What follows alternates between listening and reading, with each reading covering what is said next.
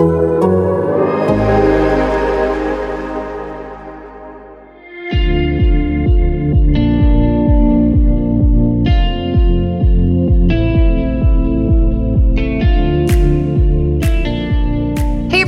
welcome back to Power Hour, the Athletics Tuesday National College Football Podcast, hosted by yours truly, Nicole Auerbach, right on the heels of our family holiday. Everyone got their hour back over the weekend.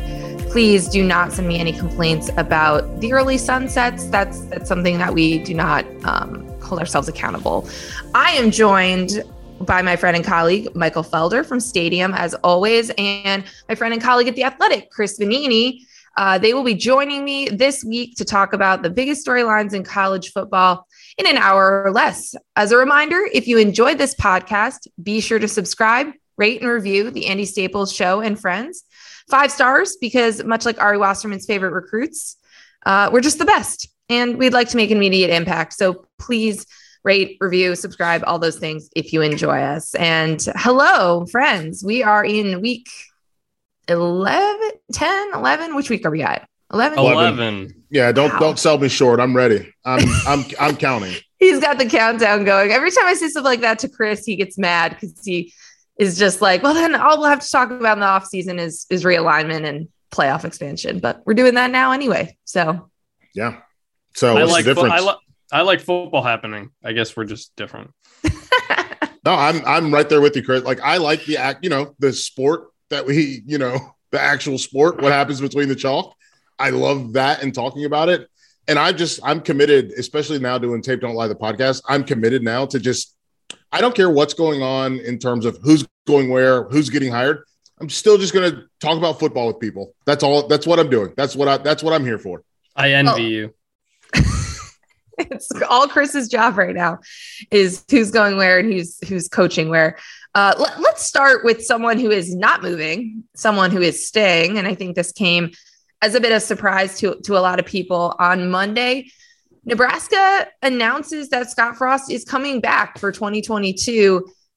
His team is currently 3-7. They are coming off a close loss, which is basically what they have. Their resume this year is they played top 10 teams well. They made this, just to rehash, like they kind of make the same mistakes every game. The defense plays really well. There's always like an offense or special teams disaster. I believe the offensive and special team mistakes have accounted for 27 points this season. They've lost a bunch of one-score games.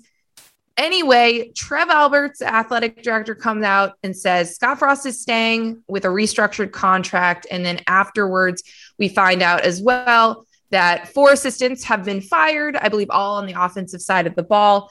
And that's where we are. But this was a surprise. And Chris, I'd love to get your first reaction to this, because as someone who tracks hot seats and what jobs might open, I mean, this is something we've been talking about for the full year. Yeah, I mean, literally since that first game when they lost to Illinois, everybody had fired Scott Frost, then and there, because he kept losing to teams like Illinois and Purdue and Minnesota. And he's still losing to Illinois, Purdue, and Minnesota. But he's playing close with Michigan, Michigan State, and Ohio State. And he has a $20 million buyout. So those close losses were enough for him to keep his job. And he's basically getting the Jim Harbaugh treatment, which is you'll take less money next year and a lower buyout, and we'll let you come back, but you got to make some changes to your staff. Jim Harbaugh did the same thing. And it's worked for Michigan. They're a top 10 team right now at half the price. But they were also not nearly as down as Nebraska is, to have 4 straight losing seasons. I'm not surprised in the end, but I'm curious if they did stuff like kick the tires on Matt Campbell and see what other options are out there. Because otherwise, these things typically do not work out. 4 straight losing seasons to bring a guy back. Yeah, no, I'm curious to hear what you think, Nicole, because Chris related it to Michigan. Because you texted me yesterday and you were like, can't believe they did it this early. And I'm like, what? So what do you think? Because I have a laundry list of things that I think, and I don't want to derail everybody. Okay. Well, I want to hear the laundry list in a second, but my reaction to the timing was they still have 2 games left to play. I mean, they're looking at a potential 3-9 season that they're doing this. And the only reason I can think of to do it right now has to be the early signing period, right? I mean, instead of waiting 3 weeks from now to say you're, giving him the vote of confidence and he's coming back, is got to be for recruiting. And then again, to maybe get a jump on some assistants and, overhaul that. I mean, the way that they restructured the contract and getting these assistants off the books too, I believe they're going to have almost $3 million to hire a new offensive coordinator and to revamp that side of the staff. But I don't understand why you do it now. I just feel like everything is creeping up and everyone's saying it's for the early signing period. And I get that logistically, it would help to have more of a buffer between now and then. But I just think these all end up being excuses to make changes and kind of essentially just give up on the rest of the season. That's where I say I'm surprised they did it now. They didn't even wait until the end of the season for Trev Alberts to finish his evaluation. I mean, he was supposed to be evaluating Scott Frost, and I guess it's essentially by default now it's a 2-year evaluation if you're giving him next season as well. But I don't like doing it now. I mean, we've seen a bunch of assistant coach firings in the last week. Obviously, a lot of coaches on the hot seat in Washington, Florida, needing to make changes, needing to do something, try to save their job. But it's the timing of all of this that is bothering me. I mean, it's the beginning of November. There's still games left on the schedule. And Chris, I know you wrote about this, but like what the message that sends to the players on these teams is you're giving up the rest of the season. Well, I'm on Frost. I'm not surprised they announced it now. They're 3-7, so they're not going to a bowl game. So you're basically kind of done. I am surprised they fired 4 assistant coaches with 2 weeks left. You're not getting 2 games left. You're not getting much of a head start on anything because anybody you want to hire is currently in a job. And those coaches that you fired aren't getting a head start on jobs because there are not jobs open for them to get a head start on. This isn't like head coaches where you have a reason to get a head start. Assistants got to wait for head coaches to be in place before they do these kinds of things. But yeah, overall, that was my reaction to all the news over the weekend. And especially the Nebraska news. Like, imagine being Adrian Martinez right now, and you just lost your offensive coordinator and your quarterback's coach, and you still got 2 games to play. Like that move felt like we're just telling the fans who might be upset, the people who wanted Scott Frost gone, hey, we hear you, we're doing something. And the players are the ones that take the brunt of it. We've had 9 coaching firings already. One of them was COVID related, but and you've got the TCU AD admitting like, hey, we had to do this because of recruiting. Like we're all focused on the next crop of players. We're focused on pleasing the fans that that want us to do something. And the actual players on the current teams are the ones kind of being forgotten in all of this.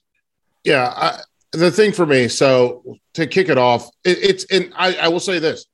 Nebraska is never going to recruit the way Ohio State does. They're not going to recruit the way that Michigan does, but they are last in the Big Ten in recruiting right now. I don't think this helps, but I think it does at least solidify this idea that the guy that I'm signing with is going to still be there, at least in theory. He can tell that, he can sell that. That doesn't mean it's going to be the case because they, as you mentioned, Chris, lower buyout. So if we have to get rid of you, it's a lot cheaper for us to get rid of you. But so you do that part, right? And you try to figure out what happens from a recruiting standpoint. Obviously, we know about Luke McCaffrey, Wan'Dale Robinson, guys who have left the program. So maybe there are issues with respect to people on that on that staff. So who knows? I'm not going to pretend like I know what's going on in that building, but perhaps they've shaken it up in a way that's going to bring in something that makes the players feel more comfortable. And I think that, and Chris, you can speak more to this with respect to Michigan State, right? Where Mel Tucker coming in fixed things that nobody ever saw. He corrected issues between players and coaching staff that people didn't even know existed. Does that make sense? Yeah, I mean, he changed the culture in a lot of ways, and there was a lot of player turnover. Like everybody's talked about all the transfers he's brought in. A lot of players have left. Yeah. And it was like 30 something. Yeah. And huge, the mega class they had after the playoff season, all those guys, whether it was getting in trouble or opting to leave, all that and I feel like Mel Tucker has kind of smoothed over that problem from a culture standpoint. And so maybe depending on who Scott Frost brings in, they're able to do that same thing. Right. And so, here's a question, Felder. Does new assistants, whatever that might be, is that going to solve the way that they were losing games? I mean, they were losing games off of bad mistakes. So that's literally, that's my third bullet point here. And because I'm tired of the Scott Frost, and I've given him hell for this. It's like we're watching the same movie. Yeah, man. But guess what? You're supposed to be the freaking Steven Spielberg of this movie. Right. So do you want to be Steven Spielberg or do you want to be M. Night Shyamalan? Right. You have one really good movie.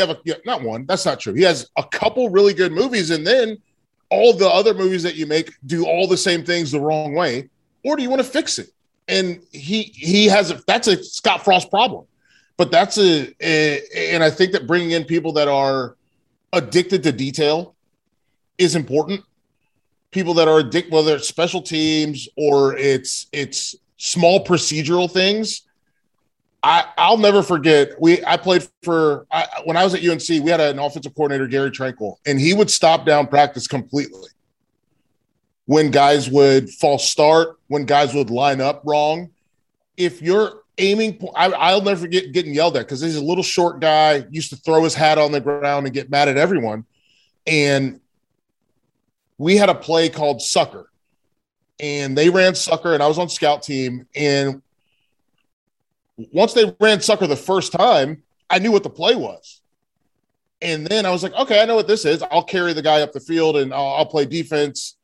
And I did it 2 times. And then he goes, stop. Everyone stop. Blew his whistle. Everybody stop. And that's what I mean by addicted to detail, right? He's recognizing a detail that's a false front. And he threw his hat down, said, you come over here to me. And then he dressed me down. And it was about their defense isn't going to do that because their defense hasn't seen this play 3 times. So they're not going to do that.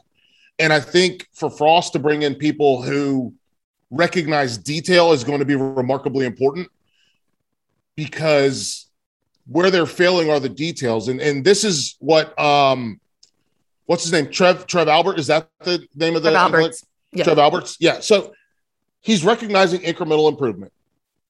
The Illinois game was a disaster. And the fact that you had to throw out your game plan after the first series because they played a defense that you weren't prepared for, that's insane.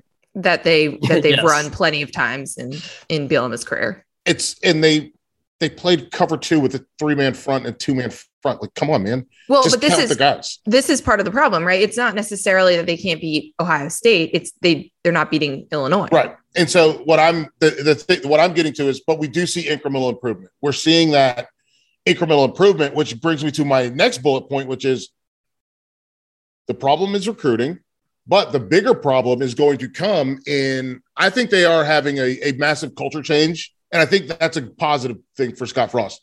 They are changing from a cultural standpoint. They are getting better. They understand how to play games. They still don't know how to win games. So in theory, next year, they should win a couple more of these close games.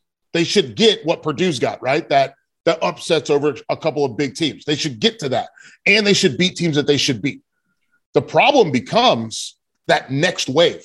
I'm not worried about 2022, Nebraska, but 2023 with a bunch of brand new guys, when you don't have Adrian Martinez, when you don't have JoJo Doman, when you don't have Cam Britt Taylor, when you don't have these guys, what does that look like? Because those guys are good and they can play. But you're not recruiting at a level that's going to replace those guys. Right. So what is your goal? That's the question that I have more than anything. I don't mind the extension. I like the extension. I like the incremental improvement. I like all those things. But if you're not replacing your pieces, that's the problem. That's the problem to me, where you're not replacing your pieces. So who is, I mean, the 3 biggest, most high-profile recruits that they've had in the Scott Frost era are what? Tyjon Lindsey, he's at Oregon State. Luke McCaffrey, where's Luke McCaffrey at? I don't know. He's at Rice or Northern Colorado. I don't remember which one went way. One of them's with their dad. Yeah. So you don't know where he is either. and Wandale Robinson. I was at Bleacher. Was Wandale? And Wandale, I still think I'm still at Bleacher Report. We did a video with him where he was going to go to. Now, guess what? He went back home. So that's the part for me. That's the hard part for me is the replacement value, because they're not setting themselves up to be Wisconsin. If they were setting up to be a Wisconsin or setting themselves up to be Arkansas, which is what Sam Pittman is doing, we're a team that is, hey, we pack it in and we punch and we hit hard and we just do a lot of sound defensive things and we're very comfortable with who we are offensively. If that was what they were trying to set up to do, or that had been Scott Frost's identity all the long, like if Scott Frost was Paul Chryst, I'd be like, yeah, it's fine. They'll have a down year and then they'll get back up. But it feels like they're moving forward, but I wonder what it looks like in 2 years if they have to take another step back. That's where when Trev Everett said in the statement, Scott has laid out a vision. I would love to know what that vision is, because Sam Pittman has an identity at Arkansas. Paul Chryst has an identity at Wisconsin. Kirk Ferentz has an identity. Even if you don't like that offensive style, you know what they're doing. We don't know what Nebraska is doing. That was my first thought watching them against Illinois, was that recruiting has been pretty good in the past. Like their team talent level is like top 25, but they just look slow. Yep. And it's not even necessarily the recruiting ranking talent. It's the evaluation of that talent. And does a whole new offensive staff change that when you're only going to have 1 year to try to save your job? Right. I don't know, because they're going to have to work with the pieces that they have or go crazy into the transfer portal. Yeah. We'll have to see exactly what that vision is. Yeah. And it's going to be fascinating to see how this plays out and where they go with the money that they now have from a slightly restructured contract for Scott Frost and new offensive coaches. Another thing, Monday was actually pretty newsy. So there's a few other things I want to get to in terms of news of the day before we get into a couple of games that we're looking forward to this weekend. And Chris, I'll start with you. So Texas Tech announced that they've hired Baylor assistant coach Joey McGuire. And this was really early. This is obviously very early in November. Talk all we want about early signing period.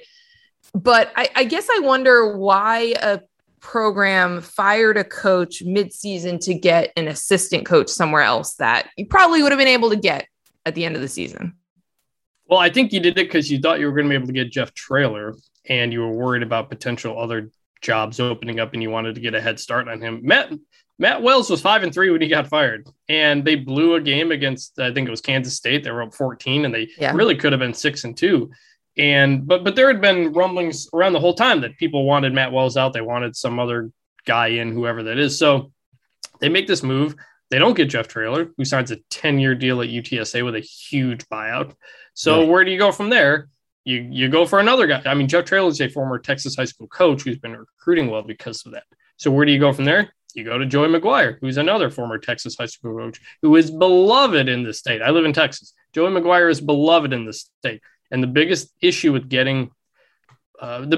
Texas Tech is getting players out to Lubbock, which is far away. And so it's hard to literally, it's hard to get them there. Yes. And they always make the case, hey, we have amazing facilities. We just have to get the kids to campus. Joey McGuire is going to convince high school coaches to tell players to go check out Texas Tech. Now, as for the timing, Texas Tech is still making a bowl game. Sonny Cumbie is the interim head coach. So Joey McGuire is here. Now he's offering players and talking to recruits. So they basically got two head coaches going on at the same time. So you couldn't do this if you got Alex Grinch or somebody else. I mean, like you wouldn't be able, there's got to be a finite number of guys who would have been able to leave their team at this point too, right? Probably. Yeah. I mean, he's not a coordinator. He's the outside linebackers coach at Baylor. Right. So it's not as big of a loss. Yeah. He came on as a tight ends coach and then shifted over. Because of what he was able to do at Cedar Hill, he is an ambassador. I'll be quite honest. I don't know if he can coach at all. Don't know. I have no clue if he can coach at all. He is best case scenario, and this is a really good best case scenario, he's Dabo Swinney, right? A guy who has not been a coordinator, is very good when it comes to going out on the road from a recruiting standpoint, has a lot of relationships within the space. And so this is going to be really interesting to see how this works. But I agree with you, Nicole, like the timeline has shifted, the timeline has changed, but we're also living in a time where people are more than ever, people are willing to break the mold. They're willing to break format and try stuff. They're trying something they feel like is going to give them a leg up, because being good at football matters that much. It matters that much to your bottom line. It matters that much to applications to your school. It matters that much that we'll try something different. Okay, we can't get Traylor. He's super. Guess what? He just got an amazing new deal, and he's super committed to his program that is currently undefeated. So, yeah, we can't get him. Okay, you know what? Let's get a guy that's kind of like him, as you mentioned, Chris, and we'll do that, and then we'll see what happens with that. And we're going to try, because we need – and I don't think it's fully wang when they talk about that early signing period. I think that's for real, because if you don't sign your kids in that, what is it, second, third week of December, if you don't sign them, then you're not signing nobody. It's a real problem. It sets you back, obviously, a full class. I mean, this is what we've seen happen so many times with new coaches, and we've also seen changes that have happened after the Which I think is total garbage. I think it's total garbage BS. Yeah. But so, no, I completely agree that that's a real thing. I just think it's pushing everything up really, really, really early now. And I'm with you guys, because when you're a place like Texas Tech, I mean, we have this conversation every year around, the triple option coaches, right? About places like in Illinois, could they have gone for Jeff Monken, and why it would have worked, and interesting places to try different schemes, different types of coaches, different paths, whatever it might be, when you want to get a little creative. So I think that's pretty interesting. Another thing that happened on Monday was Jimmy Lake was suspended without pay for the next game, Arizona State, for his sideline incident where he punched a player. And Felder, I want to hear your thoughts on that whole ordeal, and obviously also, being suspended for a game without pay. His athletic director said in a statement, "While we do not believe that his actions were intentional or deliberate, we can have no tolerance for a coach interacting with a student in the manner Coach Lake did." So anyone listening who hasn't seen the video, you can go find it. It's not great. It's really not good. Yeah, I think it's bad. It's not good that he kind of took the swipe at the guy. Watching the whole video from the play on the sideline to his interaction with the player, it kind of changed it from the small clip of just him going at the player. And clearly he's running down the sidelines. He runs down the sideline there. So I want to get this guy's, what is his name? Very hard to pronounce. Yeah. Thank you. Thank you. I didn't want to try and get it wrong. Yeah. So I'm in the same Washington football roster. You know what? College press box, be my friend. I'll talk while I find this. No, but I think the big thing was it was a bonehead play in terms of trying to take the guy down trying to hit the guy out of bounds. And they are a team that can't afford bonehead plays. And I think he knows it, they know it, and they're living. There it is. I got it right here. He's a freshman linebacker from Auburn, from Washington. He's getting time. It's good for him. And let me see. What do we got here? I'm going for it. Wupereke Fuave. And so the thing, like, it's not okay. Have I had that done to me before? Yes. Is it good? Is it something that I would want done to my kid? Absolutely not. Would I be upset if a coach did it to my kid? Absolutely. do I also see and recognize what was going on when you look at the greater context of the play and of the season? Yes. I'm not excusing it at all. What I am saying is that I don't know, like, I'm not okay with it. I think that, you know what? This is a thing that my dad was here this last week. This reminds me of something that I was talking about with my dad a lot. And it's just time is different. If Lloyd Carr had done this, nobody would have batted an eye, right? Yep. So it's different times. Well, I think of Tom Izzo. Basketball season's about to get underway, and I feel like we do this every year, right? Where Tom Izzo grabs a player, like does something that and there's no excuse for it. It's not okay. It's not better or good. It's simply put, when I think about it from a parenting standpoint, there are things that happen to you that you were fine with or that you thought were standard practice. And it's 2021. You can't do that stuff anymore. And I appreciate Washington stepping up front. You know what I also appreciate? Making it an unpaid suspension. I mean, this guy pushed a kid and he's getting punished harder than police officers do for killing someone. And so he's not on paid leave or paid suspension. He's on an unpaid. This is an unpaid week. It's not going to hurt his pockets. He's going to be fine. But yeah, this isn't a thing. We don't coach like this anymore. And you can't do this anymore. And you can't do that. And we're all for the better for it. Because you know what we have to do? It's a thing I tell my 3-year-old all the time. Use your words. And there's a difference between separating guys like this, hugging a guy up like that, and the physical, the punch and the push. You can't do that. Exactly. There's a difference between a shove and a push, essentially. And he had already largely gotten that guy out of the situation. And then I don't know if he hit him with his hand, hit him with his play sheet or whatever. Sure. That's why I'm not at the point where I'm calling it a punch. It was not a punch. He didn't punch the kid. What he did do was strike him and move him. And then obviously the push. I also think, but the other part I think about is, despite what Jimmy Lake wants to say, this is a rivalry game. And if that Oregon kid on their side, like that could be a problem on their sideline with the guy talking I don't know. And I guess maybe this is the player part of it for me, or the fighter part of it for me. Like you're ready to rock and roll. Yeah. But there's ways to get out of that situation without. I guess that's the part for me is ways for who, because I'm thinking about it from the Oregon player standpoint, where you're in hostile territory, but you're not afraid, and you are going to talk that talk.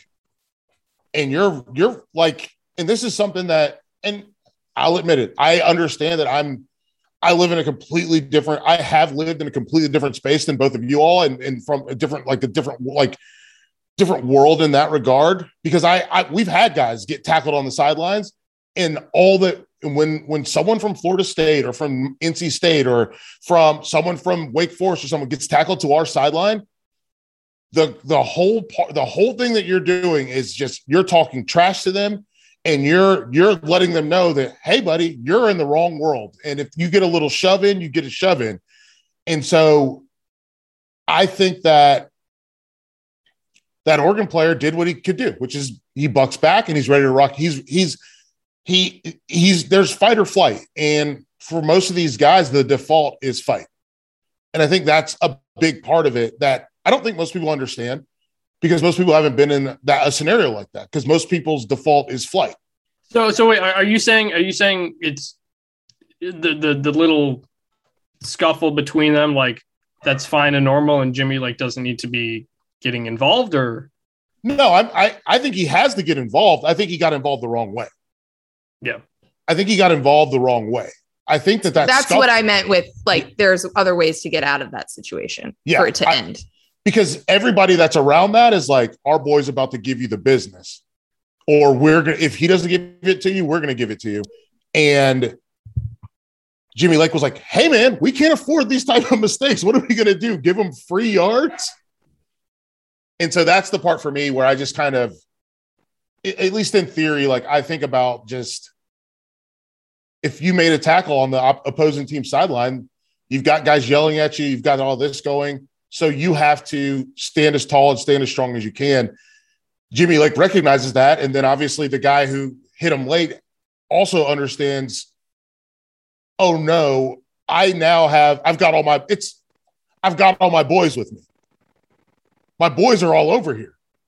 We've all been in a bar where somebody's got all their boys with them and that's what that is. So you feel a little stronger, a little tougher. You stand up taller, you puff your chest out.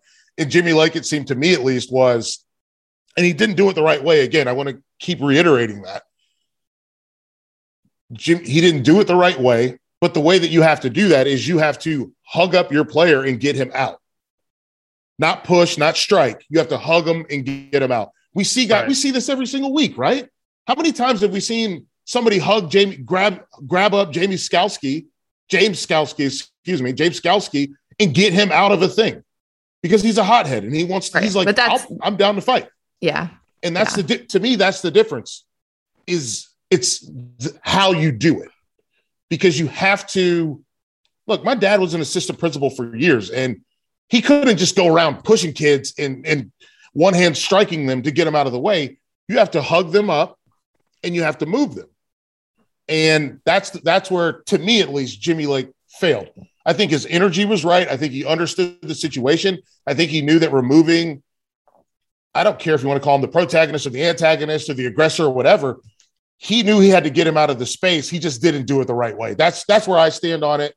But I do appreciate that Washington is putting their foot down and saying, absolutely not. And I think about it as a parent, like if my kid hits another kid, I have to pick her up, remove her from the situation and let her know we can't hit. Yes, growing up, your dad fought a lot. It's 2021. You can't do that. It's the same as my dad looking at me and being like, I don't yell at my kid. You can't yell. It's 2021. Kids don't get yelled at. Kids get talked to. And I think that's a different space. We've progressed forward as a society to where we don't have to hit, yell. We don't have to do any of those things. We could meet people on their actual level. So that's my long-winded end-around way to saying, I understand what he was doing. He did it the wrong way. He's suffering the consequences of it, and he'll go from there. Yeah. And again, so Jimmy Lake will not be coaching against Arizona State this weekend, and he will not be paid. He is on an unpaid leave of absence. And I agree that I think the statement from athletic director Jen Cohen was really fair about, not thinking it was intentional and that there was malicious intent behind this. Bingo. But that it was unacceptable. The word that I could have just said and ended that 5 minutes of me rambling wildly. Yeah, I could have just said, I don't think he did it with malicious intent. He just did it the wrong way. Could have just. Yeah. That's what I'm here for. I'm here to give you words. This is our friendship. I'll give you the word that you were talking about. Let's move on. We started this last week, and sadly it's come to an end. It was our weekly Wake check-in. We were going to do that every week until they were no longer undefeated, and they are now no longer undefeated. Lost to North Carolina 58-55. Actually, honestly, one of the most entertaining games of the year. It was a delight. I still love watching Sam Harbin. We'll still be watching this team, but they're no longer on it. Wow. Well, that was not betting the game. This is the thing that I do that's stupid sometimes. You might be the beneficiary of it soon. But I said I guarantee both quarterbacks throw interceptions, and then Sam Howell doesn't throw an interception, so I have to pay. I paid our producer for College Sports Now. I just gave him $100. Well, how about this from Sam Hartman? Over 2 games against UNC, he has 907 total yards, 12 touchdowns, and he's 0-2. Yeah. Last year was insane. Last year, North Carolina gave up the most points. Crazy. The most points that it ever allowed in a win was last year against Wake Forest, 53. They broke that record this year by allowing 55 points in a win. And by the way, this was a non-conference game. Yes. Last year, Last year, North Carolina played Notre Dame and Wake Forest in back-to-back weeks, and they were both conference games. This year, they play them in back-to-back weeks. They're both non-conference games. Just a whole lot of weirdness around Wake and North Carolina. There really was. And, it's not going to be, a silver lining, but Sam Hartman still in the Wake Forest bachelor pipeline for whenever that needs to come to him. And they can still win. Again, this wasn't a conference loss. They're still undefeated in ACC play. So they're still, they'll still has not impacted their ability to win the conference. No, it doesn't. But the only thing it has impacted is the ACC playoff chances, because they needed to be, they needed to be perfect. You might want to expand that playoff to 12 if you're Jim. Yeah, they may need to consider that. All right, let's hit a couple, 3 thoughts on the 3 big games of the week, and we can each take one. And Chris, let me get your thoughts on Oklahoma and Baylor. And really, I know it's a little bit less exciting now that Baylor lost last week, but I still think that this is a team that's tough, that's physical, and should be a pretty good test for Caleb Williams. Yeah, I mean, defensively, Baylor has been really strong. The loss to TCU last week was surprising. I mean, Chandler Morris, son of Chad Morris, has one of the biggest days in TCU history with Jerry Killis, their head coach, and they score the upset there. But this could be a lot of points. Baylor's rushing offense has been really strong. Oklahoma, we haven't seen them in a week. And that honestly probably helped their case more than any game they've played this year, because we didn't have to see them struggling with Kansas or somebody like that. We'll see where they are in the rankings tonight, if they jump somebody or if they don't. But this could, I mean, there's only 2 games left. Baylor needs to win this if they want any chance of getting back into the Big 12 picture. Otherwise, we might get back-to-back bedlams. But I'm curious. Caleb Williams coming off a bye for the first time, and see if they kind of get things under control. Okay. Go ahead. Well, I wanted to see I want to just hit these games quick before you get into our flavor of the week, which I think is new for Chris. I don't think Chris has been here for that segment. But so Felder, I know you want to talk about him a little later too, but Georgia, Tennessee thoughts. I mean, I think that's going to be I'm very excited. I think if Tennessee stays true to who they are, they either play a tight game with a chance to win late, or you get blown up exquisitely. So we'll see. Tennessee's super aggressive. They do not care. They let it all hang out. And I like that for them. They had one of my favorite plays of the entire year when they ran quads with a wing, and it's basically 5 men to one side, and Kentucky, the way they beat Kentucky was amazing. And I think against Georgia, they have an opportunity to do. It's not going to be easy. The margins are going to be thin. So we'll get to see what Tennessee's really made out of. And more importantly, we'll see what Heupel's made out of, because he doesn't strike me as a coach that's going to change his game just to make the final score look good. Yeah, I think I've been talking myself into that one for weeks as I think an actual challenge for Georgia. Where they need a challenge though. I know that's why I've been staring at the calendar trying to figure this out. But I do think that this is a team that can do it offensively. Tennessee scored 45 points on 47 plays against Kentucky. Georgia has allowed 59 points in 9 games. Yeah. Well, I just want, for me, and this is something I think about all the time, and I've thought about this a lot, going back to going back to Nick Saban from 2008 to 2014, and nobody challenged him offensively. And then they get into these games. I don't care if it's Utah, Clemson, even South Carolina in the 2010 season. If you haven't been challenged up until now, you don't know what it looks like. And so I'm excited for Georgia to see a team that challenges them, because I don't think it seems like Florida's brain is just completely broken. And so the cocktail party was a disaster. And so now this is the opportunity for them to be challenged.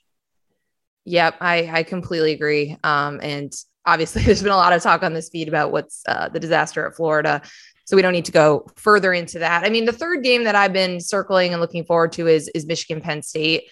So I'll hit on that briefly. I mean, I think, Michigan was one of the few teams that I think played well last weekend. Everyone else, it was kind of, ugly wins, close calls, a lot of different things. And for them, it was was a good bounce back, I think, after, losing the way that they did to Michigan State. Sure. And Penn State I don't think they're as good as they were in the beginning of the year, but I don't think they're nearly as bad as they were against Illinois. And I think that this is obviously an important game for Michigan to stay alive in the Big Ten race. And also just, again, prove that they can win games against good teams, which is, this is a bad spot. Yeah, it is. This is for Penn State. This is the game they want to play. Yeah. Like if Penn State had to pick between the other two dudes in the Big Ten East, they'll pick Michigan 10 times out of 10. Am I wrong, Vinny? Am I wrong? No, Franklin's had a pretty good run against Harbaugh, I think, outside of that one blowout loss in sure. But if 2016. In 2021, if you're Penn State with the team that you have, and the choices are it's ABC, it's Michigan, right. Michigan State, Ohio State. You're picking Michigan every single time. Yeah, you did. They're not explosive. Michigan is not. It's going to be a slow. You got to move down the field type of game, and Penn State is much more suited to do that. Yeah, and Penn State doesn't really run the ball anyway, right? Like if you think about like the pressure that Michigan's front gets, whatever. I mean, Sean Clifford, John Dotson will still be able to do things. So I think that's going to be really interesting. I mean, we've been looking for the back half of the season to get these types of games in the Big Ten East. So super excited, obviously between that and then, you've got Michigan State, Ohio State coming up and the game and all that. So, we're certainly looking at a possibility where the Big Ten champ is beat up and has 2 losses, and we can get into the playoff implications of all of that later. Sure. But let's get to our flavor of the week segment. And so, Chris, this is one of our new segments. We talk about what we are cooking or planning to cook, and also a team that is our flavor of the week. That's someone we like. And this week, I'm going to let you go first, Felder, because I think we have similar topics, and I will need your advice once you. Okay, so my flavor of the week is everything. It's everything, and basically, it's stock. So put everything in your stock: celery, onions, garlic, carrots, broccoli, cauliflower, and the best part. I cooked the turkey this week, so I get to put a turkey carcass into my stock, a smoked turkey carcass into my stock to beef up that flavor, break down that collagen, and we're going to be living that life. I put bourbon in it sometimes. Sometimes I put a little wine. I'm doing stock. Homemade stock, it takes 15 minutes to get a stock pot ready. You let it cook down for the day. Then you put it into your mason jars, and now you've got homemade flavor directly into your meals instead of boxed Swanson's chicken broth. So I'm just going to put that out there. And my flavor of the week, I'm going with Cincinnati's defense. They're everything to me. I love the way that they play. I love that last weekend, their offense essentially peed down their leg. A quarterback sneak where they fumble the football and give them the ball. It was specific. Personally, found it to be pathetic, ridiculous, insane. It was the 2 plays that I think have been the worst this football season of showing complete ineptitude are the fumble inside your own 5-yard line from Cincinnati on a chance to close out the game, and going back to game 1. And this brings us back to Georgia. Or excuse me, not to Georgia. This is after we saw that Clemson's not that good. Who do they play after that? Where they fumbled into a safety, Georgia Tech, and Clemson, Georgia Tech, where you're watching Braden Galloway. He's standing inside the letters in the end zone because he can't get a push. Anyways, point being here, I love Cincinnati's defense. A defense with back against the wall. They don't want to give up a touchdown, but they certainly can't give up a 2-point conversion. And they just showed up. That's stock right there for you. It just shows up. It shows up. It's not a thing that you think about. It's not a thing enough people think about, but when it shows up for you, whether it's in your dressing or stuffing, depending on what you call it, it's in your gravy. It's what you need. I put a little in the mashed potatoes. That defense shows up just like stock shows up. So I'm not saying I don't think there's anybody that plays man-to-man defense the way that Cincinnati does. I love the way they play. So shout out to all those guys up there playing ball. All right. So my flavor of the week is also Thanksgiving themed because we were talking about this before the show. Friendsgiving is sneaking up on me. I've got one on Sunday. It is very early. I mean, I guess I don't know. I mean, it feels early. No, I mean, maybe the time is flying overall and it's just hard for me to keep track of that. But I did my first turkeys last year. I did 2. I did a Friendsgiving one and I did the one at home. So my friends assumed that I will do it again, which I'm happy to do. I just need to make sure I get all my supplies. I started defrosting last night. And so I take a lot of pride in being the person to do the turkey now that I've done it, because I was very intimidated by it overall. And I think that for me, that's the flavor of the week because it's such an important piece of the Thanksgiving meal, but everyone gets so excited about all these fancy side dishes, fancy desserts, and everyone, because again, those are easier to do and people can have their specialties that they are known for. So everyone gets excited for them. And, there's just not enough respect put on the turkey. Yeah, put some respect on its name. You take for granted that the turkey is going to be good and moist and flavorful. And you know what? Purdue is much like this too, because no one starts the season by being like, oh yeah, Purdue's, a hot team, a trendy team to talk about. Like, people don't do that. Their mascot, their school ethos, like they're not that kind of a place. And you know what? They are reliable. They're reliable when they play top 5 teams. Aiden O'Connell, very fun to watch. Insane performance by him. David Bell, terrific. Love George Karlaftis, best player that people don't think about defensively in the country. And they do what they need to do. And we take for granted that Purdue's going to do stuff like this. Mel Tucker knew they could do stuff like this, talked about it all week, and they still upset Michigan State.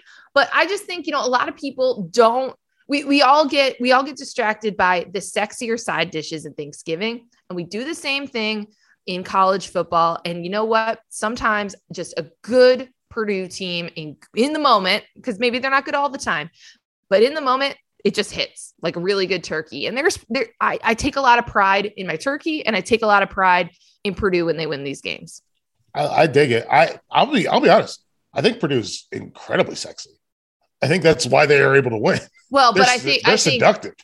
Yes, but I don't think other people would describe it this way. That's like they're college football Twitter. They are they do the thing that other people don't do. Like, Michigan pretended to be Purdue for 2.5 quarters against Michigan State, and then they couldn't keep doing it because they're not committed to it. Purdue lives in the same world as Michigan State. They're like, hey, as Mississippi State. They're like, we're going to throw it all the time. We're just going to throw, and we're going to throw. And guess what? We'll throw. So I love it. I love that, though. I think but I also, you know what? I also love turkey. And so I love turkey, love Purdue. So we're good to go. Yeah, we're on the same page. What you got, Chris? You got anything for us? Otherwise, we can get the last call. Real quick, it's a smaller thing, but to keep the Thanksgiving thing, I'm going to go with Jell-O squares because they're the little piece of dessert that are not the main focus, but they're great when you pay attention to it. And that's UTSA football, which is now 9-0 after stopping UTEP 44-23 in El Paso. Their last 4 games, they've scored 44 points, 45, 45, 52. They've really got things rolling. They've got their coach sticking around. They should be ranked in the college football playoff rankings that come out tonight. And we got a meep shout out on Succession. So going with UTSA and the Jell-O squares. I love it. I love UTSA. And watching Frank Harris over the last 3 seasons grow up, become a real deal, full-blown, like I'm ready to rock and roll quarterback. Sincere McCormick is amazing. You throw in, what is it? Zachary Franklin, and then Joshua Seifert. Like, these guys can play. They'll score. And their defense is really opportunistic, which is really fun. I love that. I think that's great. Auerbach, you mind if I take us in the last call? Because we've already kind of hit on it when we talked about the Georgia, let's Tennessee. Go. Our last calls, the rants and raves that we haven't hit yet. Tennessee had one of the best plays of the year. They didn't score a touchdown on it. They should have. I think the guy stepped out of bounds. but they ran quads. Quads is 4 guys to one side, and then they had a wing. Wing was also set to the quad side. That's 5 guys to one side. Kentucky had no clue what was happening, and watching the Kentucky money player, like the way he was gesticulating about, guys, we need more people over here. We need you over here. Like, you're doing nothing. Get over here. It was really fun to watch. And then out of that play, they had a guy covered up that ran a bubble. They had another guy that ran a skinny. Another guy runs a skinny. And then the stack guy runs an out. Nobody covers him. The guy covering the money player covering the flats is completely confused. It was a beautiful play. If you go back, what is this? Second quarter, I think 14-10. Check it out. I mean, if you like football, go check that play out. It was beautiful. All right, Chris, you got a last call? Going to give out to 2 of them. Arizona and UNLV winning their first games of the season. Arizona beat a very short-handed Cal team. UNLV beat New Mexico. There will be no winless teams in college football this year, and that's great. Everybody should deserve a win. Jed Fish got a Gatorade bath. Marcus Arroyo, the head coach at UNLV, hadn't won a game in 2 years as head coach, although they'd been really close several games this year. Always happy when everybody gets to celebrate a win. So shout out to Arizona and UNLV, and there will be nobody who didn't get to enjoy a win. After last year in a shortened season, there were like 8 or 9 winless teams. So it's great to see everybody get to enjoy at least one. It was awesome. Arizona was awesome. That was a really I get Cal was shorthand, but to be on a 20-game losing streak and have it end was really, really fun. Absolutely. And in a couple of these cases, people rush the field. Absolutely. You do you. Celebrate. Oh, I'll call a timeout. UNC rushed the field against Wake Forest. They did. Is that okay? I could go either way on this one. I do choose to be glass half full and say, look at how far Wake Forest has come that a team is rushing the field by beating you. The one that had, I was fine with it. It's an undefeated top 10 team in kind of a crazy game. The one that I'm usually favor of storming the field all you want. The one recent one that had me on the fence was Ohio State after beating Penn State, a Penn State team that had just lost to Illinois. Ohio State fans still won on the field. I get it, but also you're Ohio State, and I don't know. Maybe save it for a better one. Let's bring us home on a very personal last call. Hinted at this in the very beginning of the show, but I've been getting a lot of crap the last few days because the sun is now setting at 4:30 p.m. Ooh. And I love it. Listen, I don't know what you people want, okay? Because people just want more daylight. So then we move the clocks up. So now there's some daylight in the morning and it helps everyone get up and people are happy about that. And you get that extra hour of sleep, which is why it's the hour back holiday. Everyone loves it. Everyone loves my dad's puns. It happens once a year. Everyone gets so excited. And then people get all upset because they forget that first day, the sun is going to go down at like 4:30. It's winter. What else are you going to do at night anyway? Just go home, start going to bed earlier, like cook dinner earlier, light a great candle. Like, come on. It's not going to make that much of a difference if the sun sets at 5:00 versus 6:00. It's not my family's problem or responsibility. I acknowledge that it's part of the holiday. The holiday and the celebration is really the one night when time moves backwards and it's like a lawless hour. That's the fun part. And if anyone wants to give us credit for the sun in the morning, we'll take that too. But I've just been getting a lot of crap about this. And listen, I just get a good candle, cook some good dinners, and go to bed early. My biggest issue is it's bright at 6:30 and I'm not getting up for another hour. So we're wasting an hour of daylight. Maybe you should become a morning person. Maybe I should. That could also be one of these lessons. And we will wrap there because I just needed to get that off my chest, which is basically the point of the last call segment. Thank you for listening to this week's Power Hour. If you're not already an Athletic subscriber, you can sign up at theathletic.com/Nicole for a very special deal on an annual subscription. One True Pod will be on this feed later in the week with Max Olson, Jason Kersey, and Sam Kahn. They've got lots to get to. And then Andy Staples and Ari Wasserman will be will be back later this week, as always, in their usual antics.